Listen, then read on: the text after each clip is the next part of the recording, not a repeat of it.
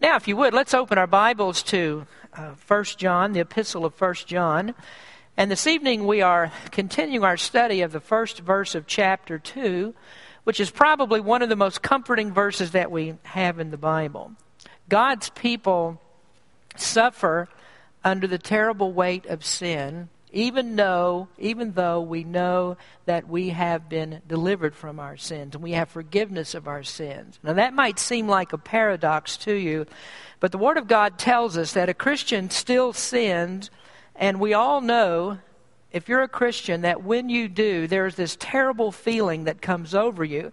Christians cannot be happy in sin, and that's because we have been changed. Our lives are now oriented differently. And as Paul said, we're now new creatures in Christ. And so he says those that are dead to sin can't continue to live in it. And he says, how could you continue to live in sin when you have died to it? And so it just doesn't work for us as God's people to live happily and joyfully and peacefully with sin. Well, in the first part of 1 John, the apostle is dealing with the question of sin. Some people said that they were Christians. There were people in this church who said they were saved, believers in Christ, but their actions showed otherwise. They said that they had fellowship with God, and yet John said that it is impossible for you to have fellowship with God and to still live in sin. He talks in that first chapter about God being light. And he says the light cannot have fellowship with darkness. And he means that sin and God's holiness cannot dwell together. And so God is not pleased with our sin. We can't be happy in our sin. That leaves us with a terrible problem. Now, if you are a born-again Christian, I said you've already experienced this. When you sin, that awful feeling comes over you. You know that God is displeased with you. And the question is, how can that be fixed? How can you be rid of the guilt? Well, John has the answer for us. He first of all encourages us not to sin, but if we do sin, then what? Well, our text verse is 1 John chapter 2, verse 1. But we're going to back up again a little bit here and kind of get into the flow of what John has to say. And we're going to start reading once again in verse number 5 of chapter 1. He says, "This then is the message which we have heard of him and declare unto you, that God is light, and in him is no darkness at all. If we say that we have fellowship with him and walk in darkness, we lie and do not the truth. But if we walk in the light, as he is in the light, we have fellowship one with another, and the blood of Jesus Christ his Son cleanseth us from all sin. If we say that we have no sin, we deceive ourselves, and the truth is not in us. If we confess our sins, he is faithful and just to forgive us our sins and to cleanse us from all unrighteousness. If we say that we have not sinned, we make him a liar, and his word is not in us. My little children, these things write I unto you, that ye sin not. And if any man sin, we have an advocate with the Father, Jesus Christ the righteous." So sin is the issue that John is primarily dealing with in this portion of Scripture, and sin is a very troubling issue.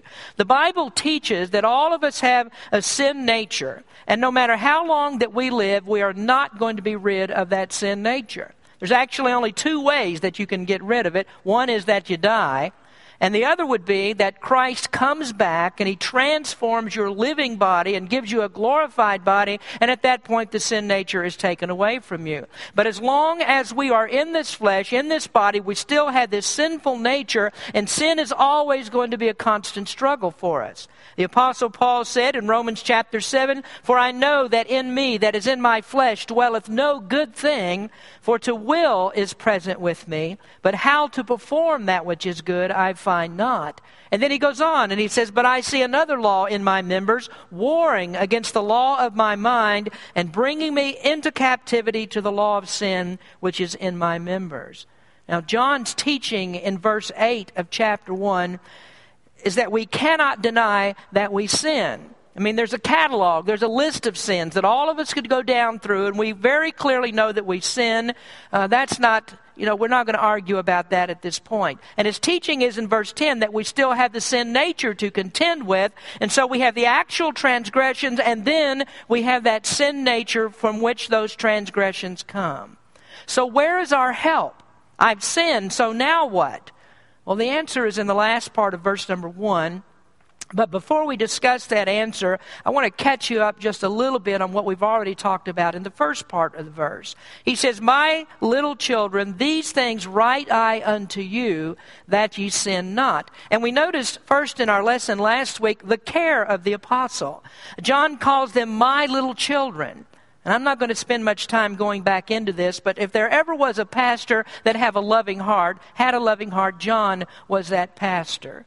And as I think about what John says here, I'm reminded of what the Apostle James said in James chapter 3. He said, "My brethren, be not many masters, knowing that we shall receive the greater condemnation." And the reason I bring that up is because John consistently speaks of love throughout this book. He's called the apostle of love. He keeps using these terms of endearment over and over again. And so he dare not be hypocritical and talk about loving other Christians and loving God and then not do that himself. And so he did actually possess this feeling. He does truly love the people. He's their spiritual mentor. He's a spiritual parent, and a good parent, as a good parent, he seeks their welfare. And he knows the very best thing that he could do for them is to steer them away from sin. Sin will harm them. Now next he states the purpose. He says, "These things write I unto you, that ye sin not." And that is the charge of the apostle. It's a very straightforward, easy to understand command. He says, don't sin. If you know that God is light, and if you know there is no sin in God, and that sin prevents fellowship with God, then don't sin. Now the heretics were troubling the church, and they said, you can sin all that you want, and it doesn't matter. And John says, no. He said, they're deceivers, they're liars. I am telling you, don't sin. Now, last week I gave you 4 reasons why we shouldn't sin. I'm not going to go back to those and cover them again tonight, but I think if you've forgotten those, they're worth your review. Go back and look at it again, because those are compelling reasons why we shouldn't sin. You ought to consider them carefully. But I want to move on this evening to the third part of the message, and that's that second part of the verse. And I want to speak now about the consolation of the advocate. Now, we're just going to get going a little bit into this tonight. But he says, "My little children, these things write I unto you, that ye sin not. And if any man sin, we have an advocate with the Father, Jesus Christ the righteous." What happens when a saved person, somebody who knows the Lord, sins? Well, God is a just God, and so our sins, even though we are the people of God, do not go unnoticed. God is a righteous judge. He has laws. Now, we do know that God is a God of mercy, a God of love, God of grace. But we would have an incomplete view of salvation if we didn't also recognize that our salvation is actually a legal transaction. There is a judgment bar. And when John uses the word advocate in this verse, he's just moved all of us into God's courtroom. And there, God is always judging righteously with perfect justice. Now, I don't want you to be mistaken about this. If we go into God's courtroom without Christ, that would be a disaster for us. The Scripture says it is a fearful thing to fall into the hands of a living God. Now, I don't know if you've read ahead in the letter. I assume that you have, because we read portions of 1 John in many different sermons. And there's much said here about sin and what is expected of Christians. There's high expectations that are found in this letter. The standard is dreadfully high, if you want to put it that way. This chapter that we're reading goes on to speak of the lust of the flesh, and it talks about the lust of the eyes. It speaks of the pride of life, which those 3 areas cover every sin that we can possibly commit. And we do commit those sins. And then he goes on in chapter 3 and he says, if we sin, we don't know Christ. And in chapter 4 he says, you have to love people, and if you don't love, then you don't know God. And so who among us has the kind of love that God demands? In the Sermon on the Mount, Jesus said we have to love our neighbors as ourselves. And then he pounded on us again with the very same theme, and he said, do unto others as you would have them do unto you. And I can promise you that everyone here tonight falls short of that, including the preacher. We do it every day. We fall short. And so if you read what God demands, and you read that without fear and without trembling, you miss something here. This is a high standard. You've missed something. So here we have an incredibly high standard, and yet John ends the book of 1 John by saying, these things I've written to you that you might know that you have eternal life. And we're told, I should say, if the truth is told, if I look at chapter 2, verse number 1, I would never believe that I would have eternal life because I've fallen too short of what God demands. If I don't have 1 John 2, verse 1, rather I should say, I would be desperate. I know I've fallen short, and I can't believe that I have eternal life. But there's this little word there in chapter 2, verse 1. We have an advocate with the Father. The word there is parakletos, and what it means is one who is called alongside to help. It means an intercessor. It means someone who stands between me and God. And so I have someone who stands between me and the perfect holiness of God, and he's my helper, and he's the one who shields me from God's wrath. He argues my case, and he argues it based upon the merits of his own righteousness. Now in verse number 1, John takes us into God's courtroom, and he shows us what's going on there in our behalf.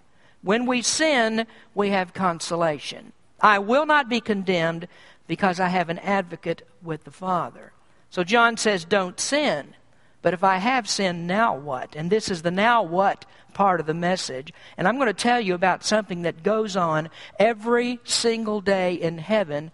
Every single day of your Christian life, this is taking place in heaven. Now, I want to take a few minutes to show you why we have consolation, why we can be restored, why we can be happy and in fellowship after we've sinned. Well, it begins with this. And as I said, we're just getting a start, so we're just going to have this one point to deal with here tonight, and that is the work of Christ. The work of Christ. Now, as you know, I love the study of the tabernacle. I love the beautiful pictures that it has of the many different aspects of Christ's work. And every detail that God gave of the tabernacle was extremely important. All the instructions that God gave Moses were important, and Moses was not to leave one single thing that he said to do undone. And in the little details, there's this one piece that I want to bring before you this evening, and that's the presence of small golden bells that were on the hem of the ephod, which was a part of the priest's garment. Now I want you to turn over to Exodus chapter 28. On the hem of the priest's garment, sewn in alternating fashion, was a bell and a pomegranate. Now we have one of the pictures that we used during our tabernacle study, and there you can see the little golden bells going around the hem of the garment. Now it's a very small, but it's a very important detail. And when the priest was going about his work in the tabernacle, no one could actually see what was happening there. There are no windows in the tabernacle. You can't see into what the priest is doing. And the priest had a lot to do while he was in the tabernacle. He had to keep the golden lampstand lit. He had to burn incense. Especially on the Day of Atonement, he was busy because he would go into the Holy of Holies, and there he would sprinkle the blood of the sacrifice on the mercy seat above the Ark of the Covenant. And as the priest was going about his business, he had to keep moving. He couldn't stop.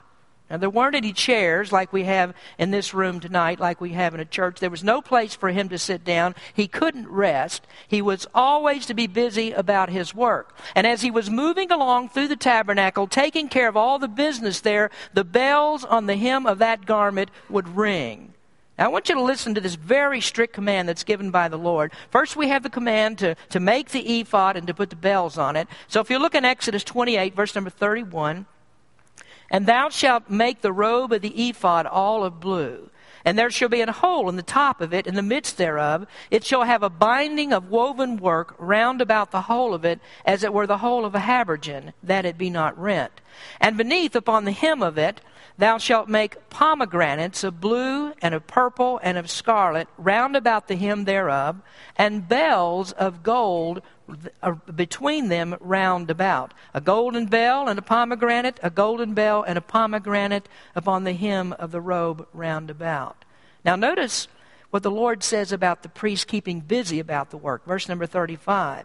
And it shall be upon Aaron to minister, and his sound shall be heard when he goeth unto the holy place, in unto the holy place before the Lord, and when he cometh out, that he die not. Now the scripture says that the high priest, in this particular case it's Aaron, he has to keep moving there because the moment that he stopped, the bells would stop ringing. Now, why is that so important? What's the significance? Well, Aaron represented the Lord Jesus, who is our high priest, and he's always working on our behalf. He's always busy. Now, you can write out to the side of your listening sheet if you want that Christ's work is that of a priest. And if Aaron were to stop, it would ruin this picture of the heavenly work of Christ that's going on. Now Hebrews says, Hebrews 7, but this man, because he continueth ever, hath an unchangeable priesthood. That's speaking of Christ. Wherefore he is able to save them to the uttermost that come unto God by him, seeing he ever liveth to make intercession for them. So Christ is our advocate. He is our intercessor. He's always busy working, interceding with the Father. Have you ever thought about how many times that you sin each day? I don't even want to keep the list. I mean, I'm afraid to even write it down. But every wrong thought that crosses our minds is sin against God. Every spiteful act that we commit, every time that we fail to love as we should, when we fail to do good things to others, I mean, there are just countless ways that we sin every day, either by commission or omission. And the Bible says not only can our acts be sinful, but it says if you know what you're supposed to do and you're supposed to do good and you don't do it, that's also sin. So you keep adding all of that up, and for just one Christian, there's a lot of work to be done. There's a lot of intercession for Christ to make. Now you take the one church that we have here and you add up all of the sins of the people in our church. And let's suppose you add up all the sins of all the Baptist churches in California, of all the people in those churches that are Christians, and all the people in the non-Baptist churches that are Christians. Add all of those up. Add that to all the ones that are in the United States and all the ones that are in the world. And how busy do you think that Christ would have to be to make intercession for his people? Christ ever lives to make intercession, the scripture says. And if he ever stops for even one moment, that means that a sin would get through and that person would have no forgiveness. So Christ lives to do this, and that's how his blood keeps on cleansing us from sin. So if the priest ever stopped in the tabernacle going about his work, the picture is ruined, and what God says, I will strike him dead for that. Now they say that one of the things that they did was they would tie a rope around the ankle of the priest so that if his bell stopped ringing, God struck him dead, they'd have a way to get him out of there. They'd just drag him on out. But the bells had to keep ringing. Now, I can imagine that every high priest that went into the tabernacle was sensitive to that, and I don't know what he did. He may have just kept jiggling his robe there to keep those bells ringing, make sure they wouldn't stop. He had to do something to make sure the bells don't stop. Now, we have to bring into this another factor into the picture of Christ's work. Here we have John sitting us down in God's courtroom, and Jesus is standing there as our defense lawyer. He advocates for us. I mean, that's actually what the word is talking about. An advocate is like a lawyer. Now, you might be an old Perry Mason fan, or some of you may not even have any idea who Perry Mason was. But if you like courtroom dramas on TV or something like that, you know that also, along with the defense lawyer, there's also a prosecutor there. The prosecutor is the adversary. Now, the advocate's the one on your side, but the adversary is against you. Now, thank God for this. This is not like Judge Judy, because there you have the judge acting like a prosecutor, and there's nobody to defend you. And you cannot defend yourself in God's courtroom. But understand also that neither is God the prosecutor. God is not the prosecutor. He's not trying to prosecute, and we'll get into that some more next week. But there is a prosecutor. Well, who do you think that might be? It doesn't square too well with many people because they don't really understand, but the prosecutor is Satan. He's called our adversary. That's what the word Satan means, adversary. In Revelation chapter 12, it says that he is our accuser. Now, this is some old ground. We've covered this many times before in the Revelation series, also in the Ephesians series. Satan is not right now in hell. The Scriptures are clear about this, that Satan still has access to heaven, and in heaven he accuses us before God. And so when you sin, and even when you have not yet sinned, there is Satan saying, just wait a little bit. He's saying to the Father, just wait a little bit longer, and your child will disobey you. Now that's what Satan did with Job, didn't he? Let's go over to the book of Job for chapter 1 for just a minute. We all know what's going to happen here. Job was a righteous man. We learned that in verse number 1. He was rich. It says that in verse 3. He was blessed with happy children who loved him, and we gather that from the feasting that goes on in verse number 4. And Job was such a godly person that Scripture says that he was afraid that his children might have sinned, so he offered sacrifices on the behalf of his children. Now that's kind of an interesting point because Job actually lived during the patriarchal period. That's before the law. It's before Moses gave the law. That's before the priesthood was established. And Job was acting as a priest on the behalf of his family. Now we look at verse number 6. It says, now there was a day when the sons of God came to present themselves before the Lord. The sons of God, that's referring to the angels. They came to present themselves before the Lord, and Satan came also among them. And the Lord said unto Satan, whence comest thou? Then Satan answered the Lord and said, from going to and fro in the earth, and from walking up and down in it. Now notice there that Satan is not in hell. He's not the keeper of the flame. He was roaming the earth. And I suspect that he's doing what the New Testament says, that he was going about as a roaring lion, seeking whom he may devour. And verse number 8, it says, and the Lord said unto Satan, hast thou considered my servant Job, that there is none like him in the earth, a perfect and an upright man, one that feareth God and escheweth evil? Now, folks, that's what you call a rhetorical question, because God didn't need an answer to this. He already knew what Satan had been doing. Certainly, Satan had considered Job, because he'd already been out there trying to attack Job for a long time. He was trying to get to him and get him to turn against God. Now listen to what the accuser says. Job has not yet done anything wrong, and yet Satan slams him. Verse number 9. Then Satan answered the Lord and said, doth Job fear God for naught? Hast thou not made a hedge about him, and about his house, and about all that he hath on every side? Thou hast blessed the work of his hands, and his substance is increased in the land.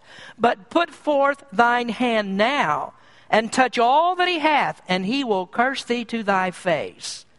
Now, Satan's accusation here is a denial of God's righteous work in Job's heart. And so Satan says the only reason that Job serves you is because you put a silver spoon in his mouth. You stop protecting him. You just stop protecting him. You keep him from stubbing his toe all the time. You just wait. I mean, you take away what he has, and he's going to curse you to your face.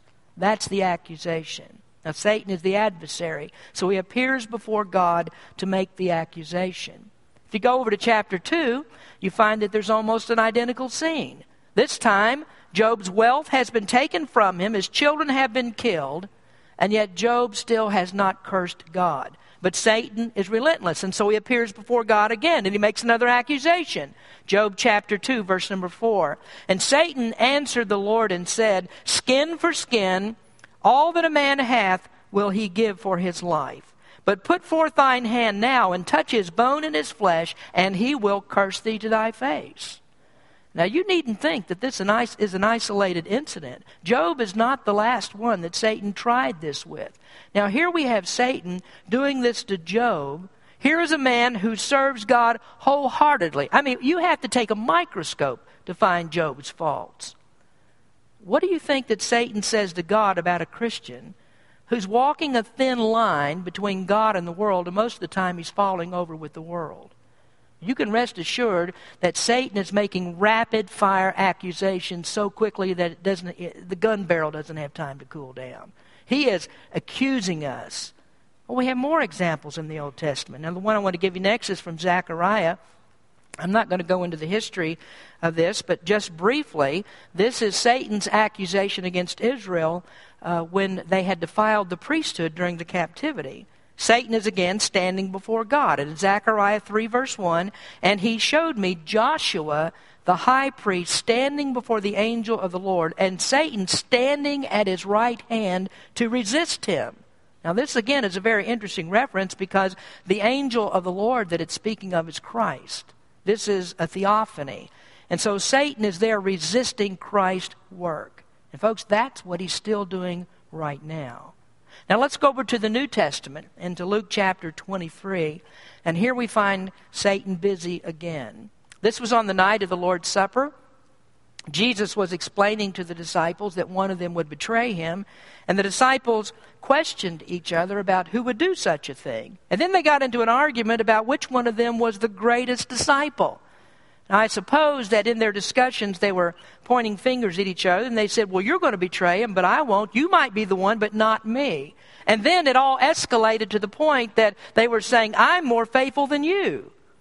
And then Peter, who was the brash, bragging, outspoken one, who was probably speaking the loudest in the discussion, he speaks up. Now look at verses 31 and 32, because here we have a beautiful example of Christ's intercession.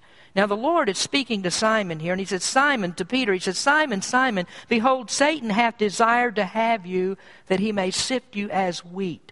But I have prayed for thee, that thy faith fail not. And when thou art converted, strengthen thy brethren. Now folks, Peter did not like the implication that his faith could fail. And so he replied, Lord, I'm ready to go with you. This is verse 33. Lord, I'm ready to go with you both to prison. I'm ready to go with you to the death.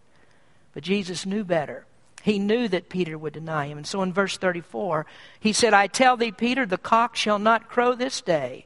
Before that thou shalt thrice deny that thou knowest me. Now, Peter is a perfect example of what John is speaking of in 1 John chapter 2. Peter sinned. He acted like an unconverted man. And the same thing happens to us. And when we sin, just like Peter, Christ is interceding for us. Now, Jesus says to Peter, Satan wants to take you. He wants to destroy you. But I'm not going to let your faith fail. You are not going to be lost because I'm praying for you. I'm keeping your salvation. You have an advocate with the Father. And so the accuser is there before God. He's working against us, but Christ is always working for us. Satan says, damn them. That's what he says to God. Damn them. They don't deserve to be saved. Send them to hell. And you know the shocking truth about it? He's right. We do deserve to go to hell. We shouldn't be in heaven. But there's this pivotal point that we find here in 1 John chapter 2. We have Jesus Christ the righteous. He's working for us. And his work on our behalf is the very reason why you can never be lost. If you could be lost, that means Christ stopped interceding for you. That's one of the ways that we know that salvation is forever, because Christ is always interceding for his people. Now let me show you a great scripture. This is really one of my favorites for many reasons, but let's go over to John chapter 17. John 17. You may remember that in the beginning of our study, we discussed the similarities between the Gospel of John and 1 John. And one of the reasons that the authorship of 1 John is so certain is because of the similarities. I mean, even though the author is not named, there's these similarities that exist between the Gospel of John and 1 John, which indicates that the same person wrote both. Chapter 1 in the book of John begins, in the beginning was the Word, and the Word was with God, and the Word was God. And then it goes on to speak about Christ being manifested in the flesh. And if you look at the epistle of 1 John in chapter 1, there you find that it speaks about Christ being the Word of life, and then it goes on to speak about Christ in the flesh. Well, John chapter 17 is another similarity. So we look there, and the theme of this 17th chapter, do you know what it is? It's Christ's advocacy. What we have right here is Christ's high priestly intercessory prayer. This is Christ interceding for his people. Now, the whole chapter is great, but we're going to pick out a few verses. And you can peruse this and you can read through it. You'll find out over and over again, you find Jesus it's saying, I pray, or I pray. And look at verse number 9, if you would. Jesus says, I pray for them. I pray not for the world, but for them which thou hast given me, for they are thine. You couldn't pick a better spot to find the specific choice of certain people. This is actually the election of God's chosen ones. And do you know something? John 17 would not be a special prayer if Christ prayed for everybody in general and most of them ended up in hell. I mean, would you want somebody, how effective is that prayer? You got the Son of God praying for everybody and they end up in hell anyway. And it's not too comforting to think that Christ's prayers would be ineffectual for most. Well, he makes it pretty clear. He's not praying for everybody. He's praying for those who are his own. And because he is God's darling son, his prayers are always answered. Now, he intercedes, and his intercession is worth something, isn't it? So he goes on in verse 10, "And all mine are thine, and thine are mine, and I am glorified in them. And now I am no more in the world, but these are in the world. And I come to thee, Holy Father, keep through thine own name those whom thou hast given me, that they may be one as we are. While I was with them in the world, I kept them in thy name. Those that thou gavest me I have kept, and none of them is lost, but the son of perdition, that the scripture might be fulfilled. And now come I to thee, and these things I speak in the world, that they might have my joy fulfilled in themselves. I have given them thy word, and the world hath hated them, because they are not of the world, even as I am not of the world. I pray not that thou shouldest take them out of the world, but thou shouldest keep them from the evil. They are not of the world, even as I am not of the world." Now there in that whole section, Christ is praying for them. He's taking care of them, interceding for them while they're still alive upon this earth. Now pay close attention to verse 17. He says, "Sanctify them through thy truth. Thy word is truth." Sanctify them. Set them apart. Keep them holy. That's what that means. Now, what is our problem? We sin, don't we? I mean, the best of us sin. I mean, even that word best, as I just used it in the sentence, means absolutely nothing if we're not talking in the context of Christ as our Savior. That's a relative term without Christ. So we keep being cleansed every day, and Jesus here is speaking of that cleansing that we receive from him. His blood keeps on cleansing from sin, and this is what he means when he says, "Sanctify them." That means that God is continually sanctifying us. He's keeping on cleansing us. We are being forgiven all of the time of our sins because of this work of Christ. Now, the truth of the Word is the instrument that God uses to make that effectual. We're speaking here about the truth of the gospel of Christ, and it contains this ongoing work that Christ does for his people. Now, from my last consideration here concerning Christ's work, and we still have to talk about consolation next time some more, but the last point is that Christ was always working on behalf of his disciples while they were on earth. He was keeping them, protecting them, praying for them, and he went even this far, don't we know? He gave his life for them. He gave his life for them. Now, John 17 is prior to the cross. Christ was keeping them, then he gave his life for them. Now, don't you ever think for a moment that Christ is going to abandon that work. He did not come into this world to fail. He's not going to let his people go after he's done all of this work for them. So that's why he keeps on making intercession. These are his people. He stepped down from the throne of glory to come to this earth, and he gave his life for us. He's not going to let us go. And so he keeps interceding in heaven for his people. And there's the picture that you have. Jesus Christ has these bells ringing on his garments in heaven all of the time. They'll never stop. Do you know the psalmist says in Psalm 121 verse 3, "He will not suffer thy foot to be moved. He that keepeth thee will not slumber." You know why the psalmist said that? Well, you see it, God never sleeps. Christ never sleeps. He's always busy. He's not going to take a rest from his work. So you need never fear that when you sin that God is going to abandon you. He will not, because Christ does his work. So John says, don't sin, but if you do, you have an advocate with the Father. Let's pray. Heavenly Father, we thank you so much for your word. Such great truths that we find here, and we thank you for Jesus Christ who stands in our behalf every day, cleansing us from our sin, interceding for us. And Lord, help us that we wouldn't sin, but help us to also realize that we need to confess that sin and to know that you're right there for us and you'll never let us go.